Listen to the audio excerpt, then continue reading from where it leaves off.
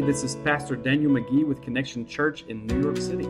Thank you for listening to our church's weekly podcast. We hope God uses this sermon to encourage you and to increase your faith in Him. If you'd like to know more about our church, please check out our website at connectionnyc.com or like us on Facebook at Connection NYC. Grace and peace be with you.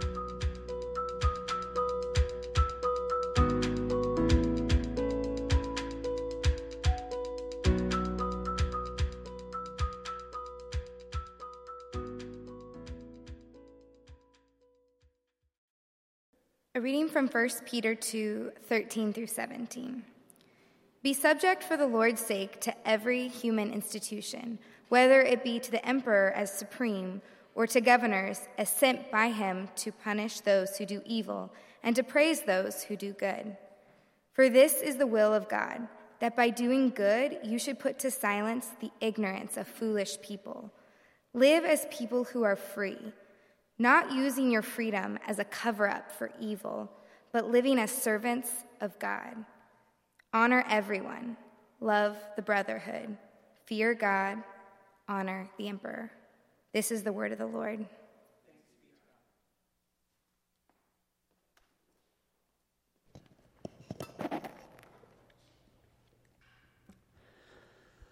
One of the beauties of teaching through an entire letter or book like 1 Peter is you can't avoid difficult passages. If we were to avoid difficult passages, one about submission to national and local governments might be an easy one to avoid, right? But alas, here we are, 1 Peter chapter 2, verses 13 through 17. And as we've continued this series, entitled Stranger Beings, with the overarching theme that Christians are strange beings on this earth, I invite us to see how that, in the eyes of Peter, affects the way that we relate to civil and national authorities, as well as one another and our neighbors and enemies. So with that as an idea, let's jump into the sermon entitled, You Are Free. I invite you to grab the worship folder that was handed to you when you walked in or that you grabbed. And there's going to be some places for fill in the blanks here in a moment to try to keep your mind sharp as we go on for these next hour or two. Just kidding, it won't be that long.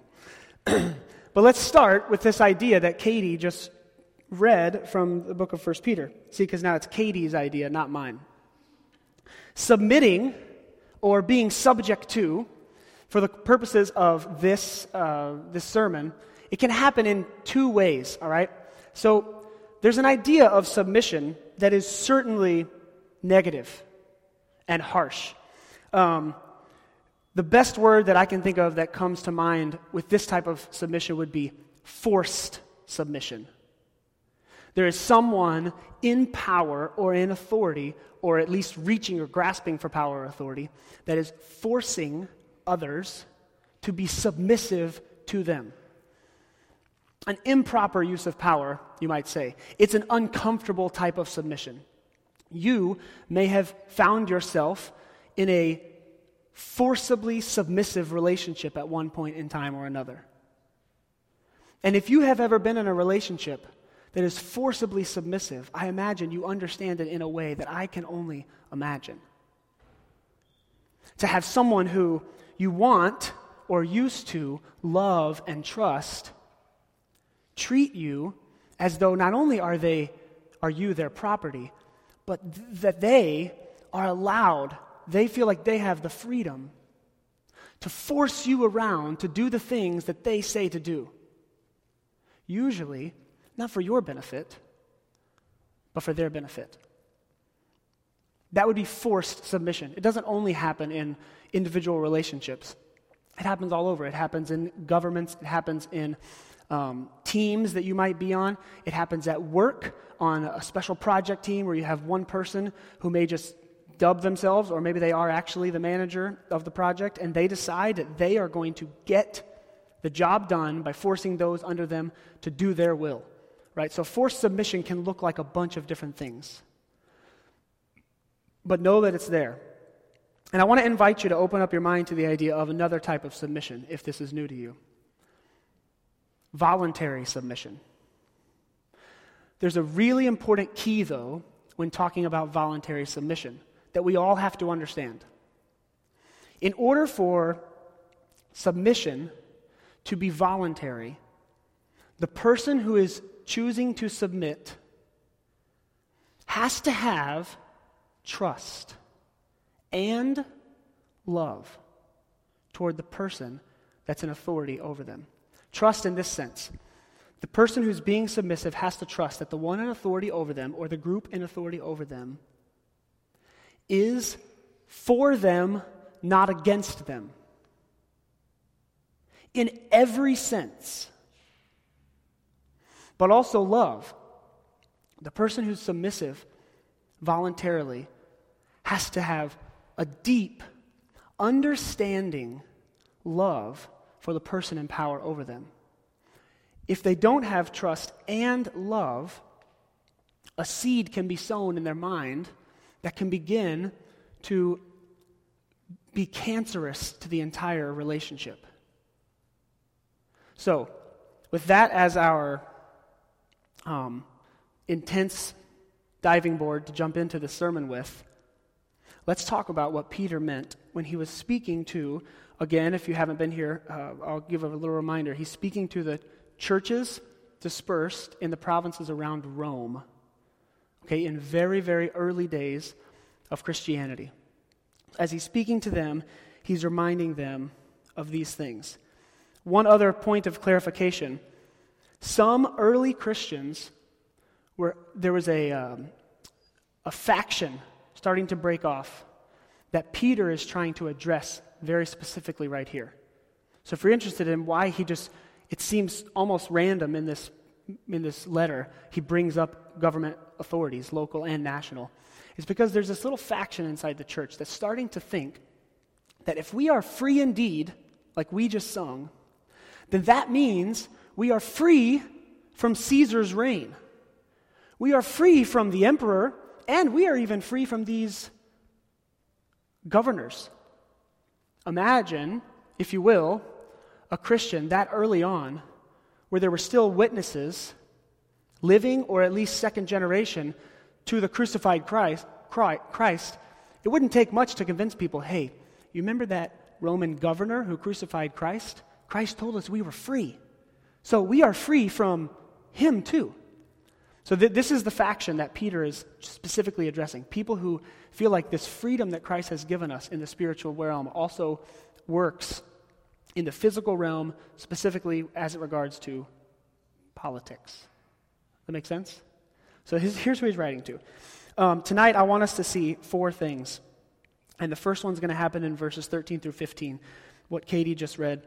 We'll read it one more time, the very beginning. It says, "Be subject for the Lord's sake to every human institution, whether it be to the emperor as supreme or to governors as sent by him to punish those who do evil and to praise those who do good. For this is the will of God, that by doing good you should put to silence the ignorance of the foolish people." Point number 1, if you're taking notes tonight, is that you are free to be subject to human authority. You're free to be subject to human authority. Why? Well, first, Peter says it right off the gate, for the Lord's sake. Peter says, for God's will and for his sake, you are free to be subject to these human institutions. This is that specifically addressing those people who would say, because I'm free in Christ, I'm free from government. I'm free from participating in the government reign that is currently over me. Whether that be us here in America, a Christian, an underground Christian in China, or these early Christians. Peter's saying, for the Lord's sake, you are free to be subject to human authority. But he makes a caveat here that it's important when we have this discussion. He says, as they are sent to punish evil and praise good. Now here are 2 functions of government that have lasted for centuries and centuries and centuries. When people gather together and they form societies, they tend to lift up those who do good or praise them, and they punish those who do evil or bad, either through prison or death or slavery. And they lift up those who do good, either by promotion or election or honoring them with medals or regalia. So what Peter is trying to say here is very important, because this is where justice enters the narrative. We must remember this part. It's crucial to our understanding of how we are to be subject to authority above us.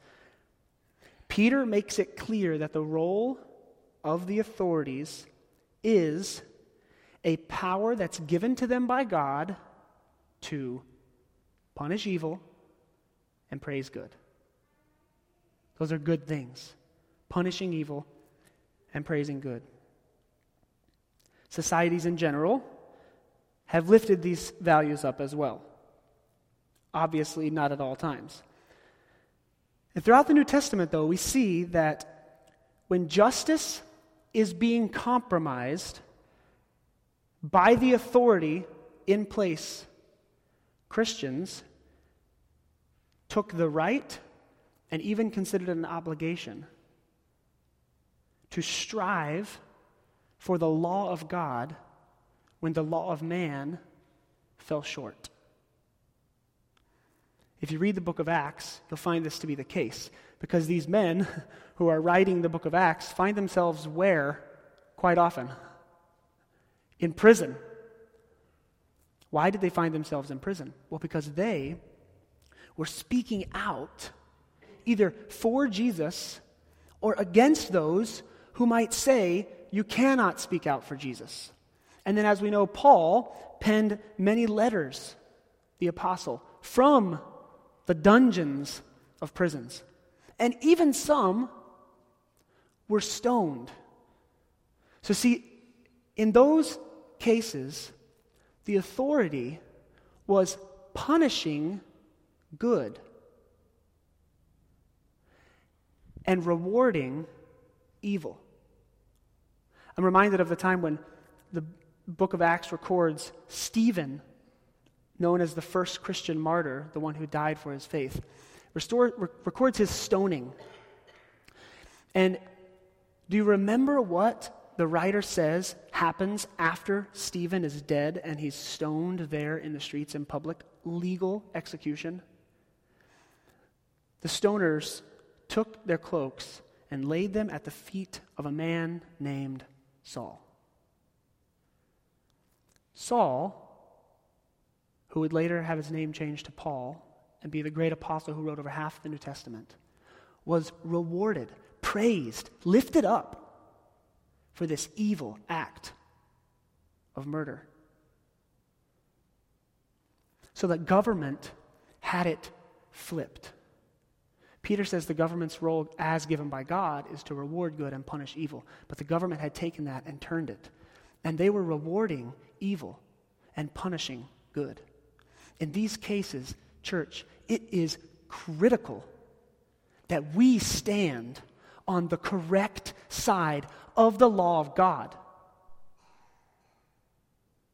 In order for us to know which side the law of God is on, we must do several things well.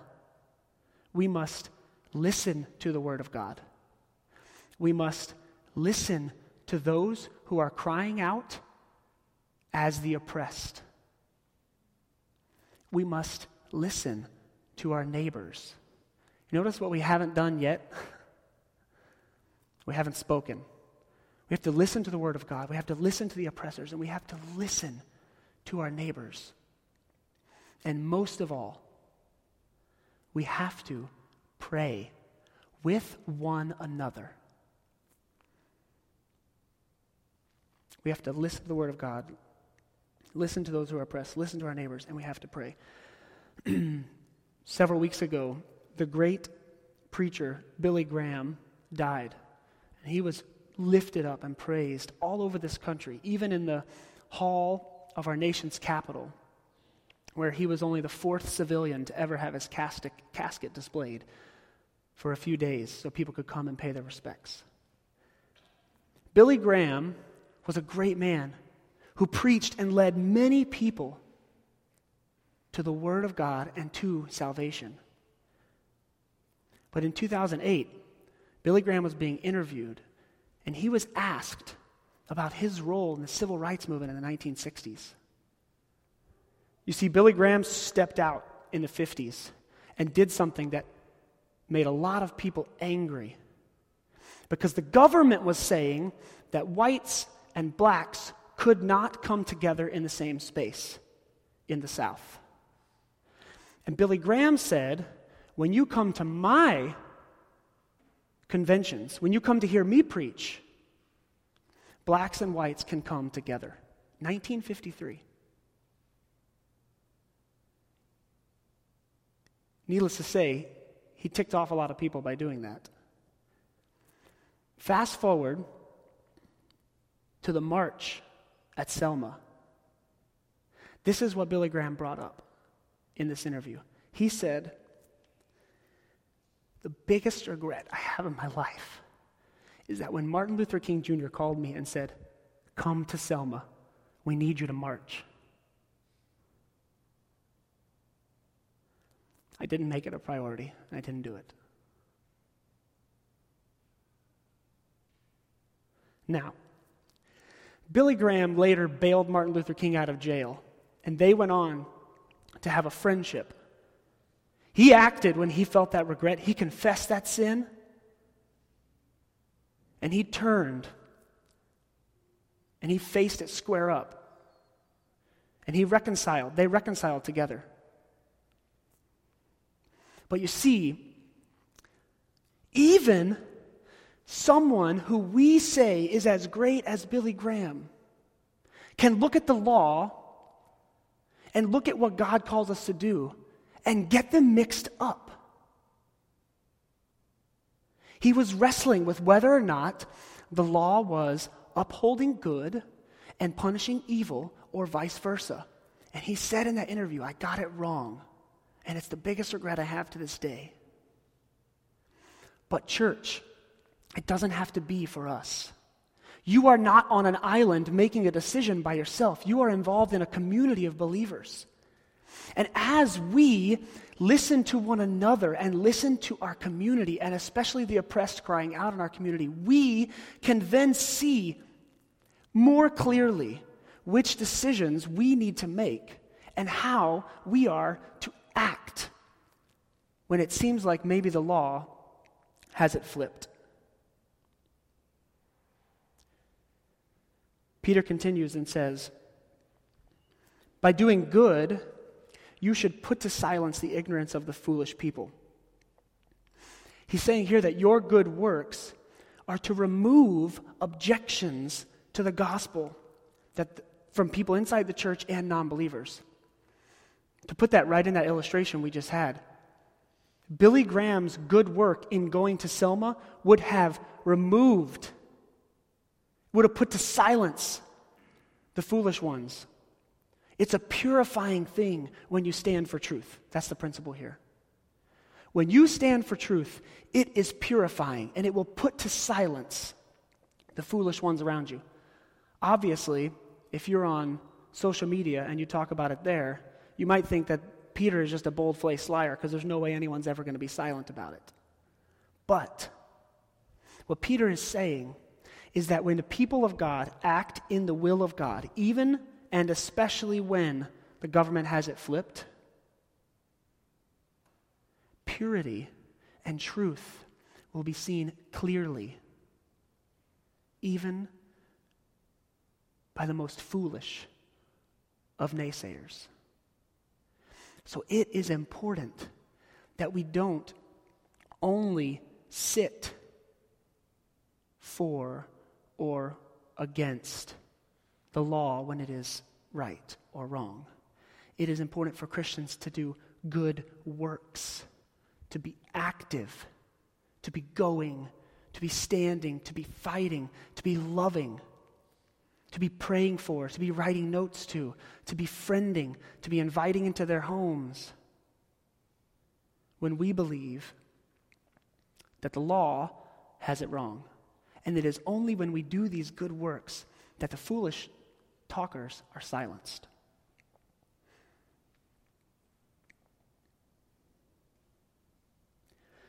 So voluntary subjection is what he's calling for here. Subjection to authorities with your trust and love for completely in the will of God. Remember I said voluntary subjection can only happen when you fully trust and love the one in authority?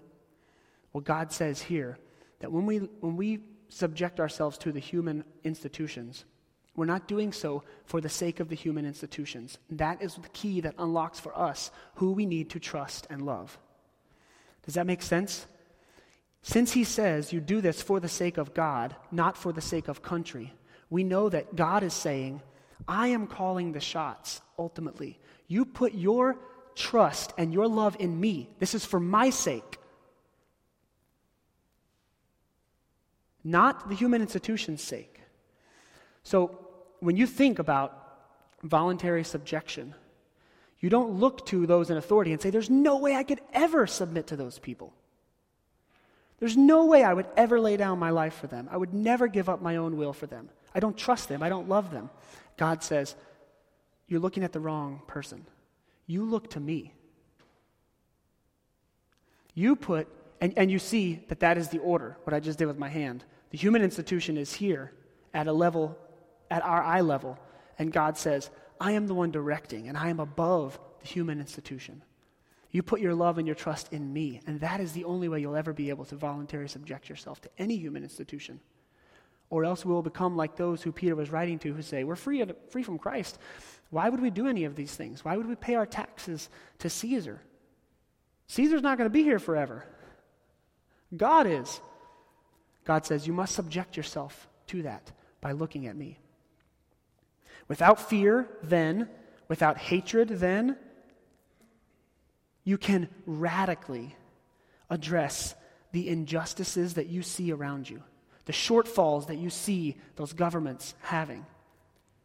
You can use, then, the privilege, the gifts that you have been given, which, if you haven't been coming to a Connect group, this is a great commercial for them because we had a great discussion on privilege last week. You see, when the church of God sees that it has been privileged, do you realize that something can rock your world? Devastating tragedy. Do you realize how much of a privilege it is to be able to go home, open up God's Word, and read the words, peace that passes all understanding? The world does not have that privilege. When we are loving and trusting God as our ultimate authority, we can use our privilege that we have been given as His children to bless those around us. That first crowd we're listening to especially, the oppressed. Verses 16 and 17. These last 3 points are all in these verses, so don't worry. Listen to the word of the Lord. It says, live, almost like, well then, live as people who are free, not using your freedom as a cover-up for evil, but living as servants of God. Now honor everyone. Love the brotherhood. Love the brotherhood. Fear God. Honor the emperor. You see, it is only after that first section of Scripture where we learn about the sake of God and about trust and about voluntary subjection and about what it means to step outside of the law to honor the law of God. It's only when we understand all those things that we can read this and have a correct view of what it means. Honor the emperor. Honor everyone. Love the brotherhood. Because without that, there's no way that I can ever honor everyone.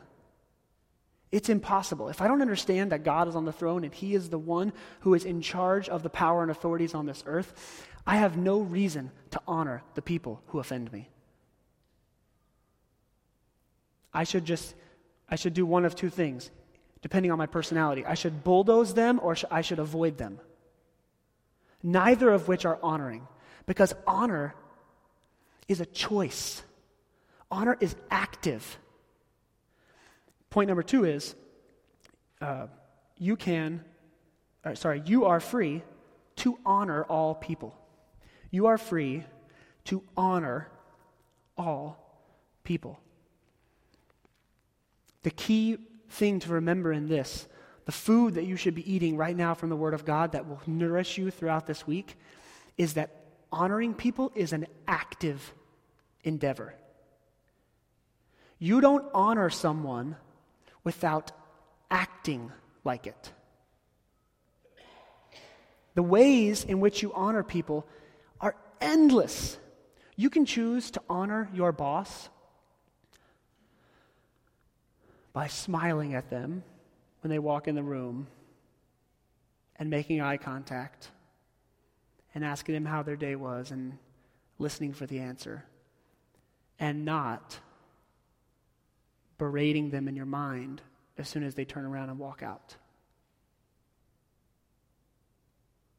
You see, the boss only sees one thing, a smile and the question. But God knows, and you know, what goes on in your mind when they leave. The names you call them, the things you say or think about them. Honoring is something that you have to be doing, that we have to be active in. In order to honor everyone, we must be acting on their behalf toward them. You are free now to honor all people. Honor involves being subject to people. It's not easy. And sometimes it's not fun. But there will come a time in every relationship in your life where you're going to have to submit to someone, even if they're not in authority or power over you, but just because you're friends with them. It could be something as simple as the brunch choice, right? They want to go to Flo and you want to go to Queen's Comfort, and you're saying, the line is worth it, I promise, and they're saying, no way. And finally you can honor them by submitting and saying, I'll give up my desire and I'll go with yours. And I'm not going to berate you about it the whole time that we're eating this gross food. You can honor in simple things like this. So although this is heavy and deep, especially there at the beginning, honoring people is not always a life or death decision. Oftentimes it's just daily practices and daily decisions where you get the chance to lift others up higher than yourself. That's it. Number 3, you are free to love one another. Love the brotherhood. Love the church is what this means. Love the fellow Christians around you. Love them. Again, it's a lot like honor. It's active. Loving one another. The Bible says that Christ showed us his love in that while we were still sinners, he died for us. So I would say to us, the biblical principle of loving the brotherhood is you show your love to your Christian brothers and sisters in that while they are offending you,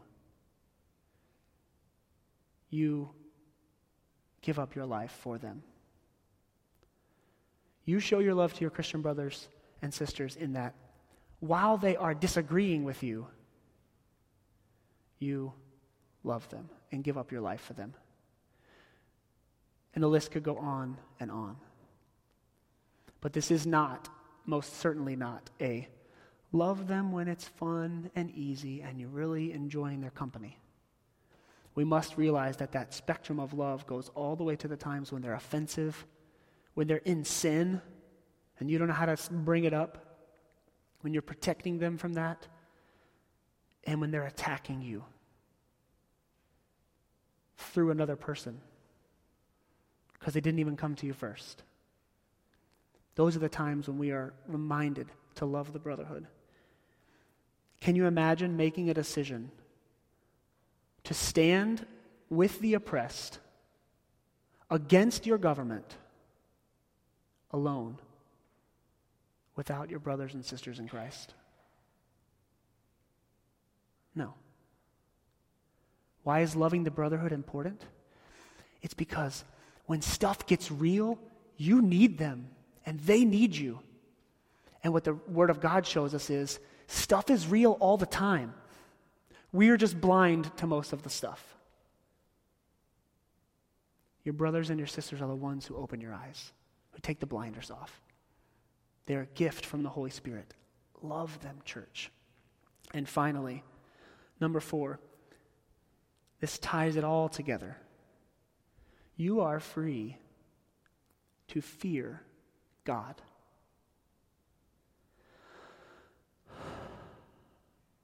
Take a breath. You're free to fear God. Why can you fear God? Let's read Psalm 23. This is usually read at funerals, but I encourage you, if you'd like to take a challenge, to memorize this scripture. It's not a funeral scripture. It's great at funerals, but this is a day-to-day life verse. Listen to this. Why would I fear God? How is that freedom? Listen to who he is. The Lord is my shepherd. I shall not want.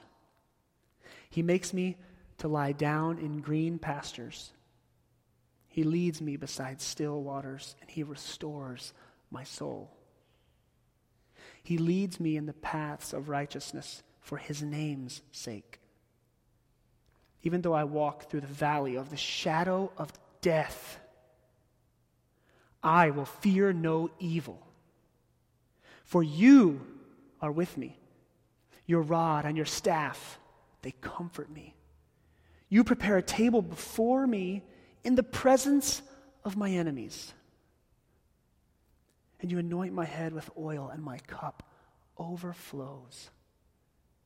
Surely goodness and mercy will follow me all the days of my life. And I shall dwell in the house of the Lord forever. You are free to fear, to trust, and to love God as your supreme authority, because he is the perfect authority. He is what you're dreaming of. He's better than your wildest dreams. Jess told us beautifully how she had dreams, and she would wake up and she said, I was comforted. She had community. I almost thought she was about to say, I woke up and I felt like I had just had dinner with my best friends. That's the vibe I got from what she was saying. God is better than that. What she experienced in that dream is a little tiny taste of his goodness, of how perfect he is in his authority over you and I. So you are free to fear him because he does not use his authority to attack or to steal or to oppress or to shush or to abuse or to neglect. He uses it for your flourishing, for your good. And in community, submitting to the human authorities, understanding that God is in charge, we can sit down at a table and dine together, you and I, while the battle is raging on the field in our midst.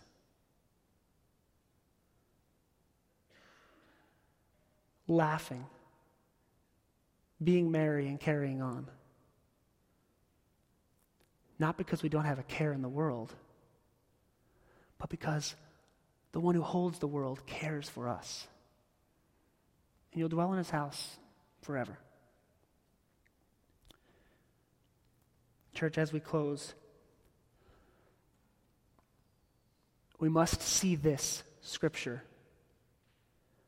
in the context of the salvation that Jesus has given us. That because Jesus submitted himself to God his Father in a way that you and I, very obviously because of our presence here tonight, have not been asked to submit ourselves, even to the point of death on a cross. Because Jesus submitted himself, trusting in the sovereign will of God as he prayed in the garden, saying, God, if you could remove this cup from me, please take it. Please remove this thing that I have to do. Remove this pain. Take it away. But nevertheless, your will be done. Because he did that, you are free to do the same. This will not only free you and I to live a hope-filled life. Psalm 23, your cup overflows. It will also give you discernment, and it will give you courage when the human institutions get things flipped. Let's pray. Heavenly Father,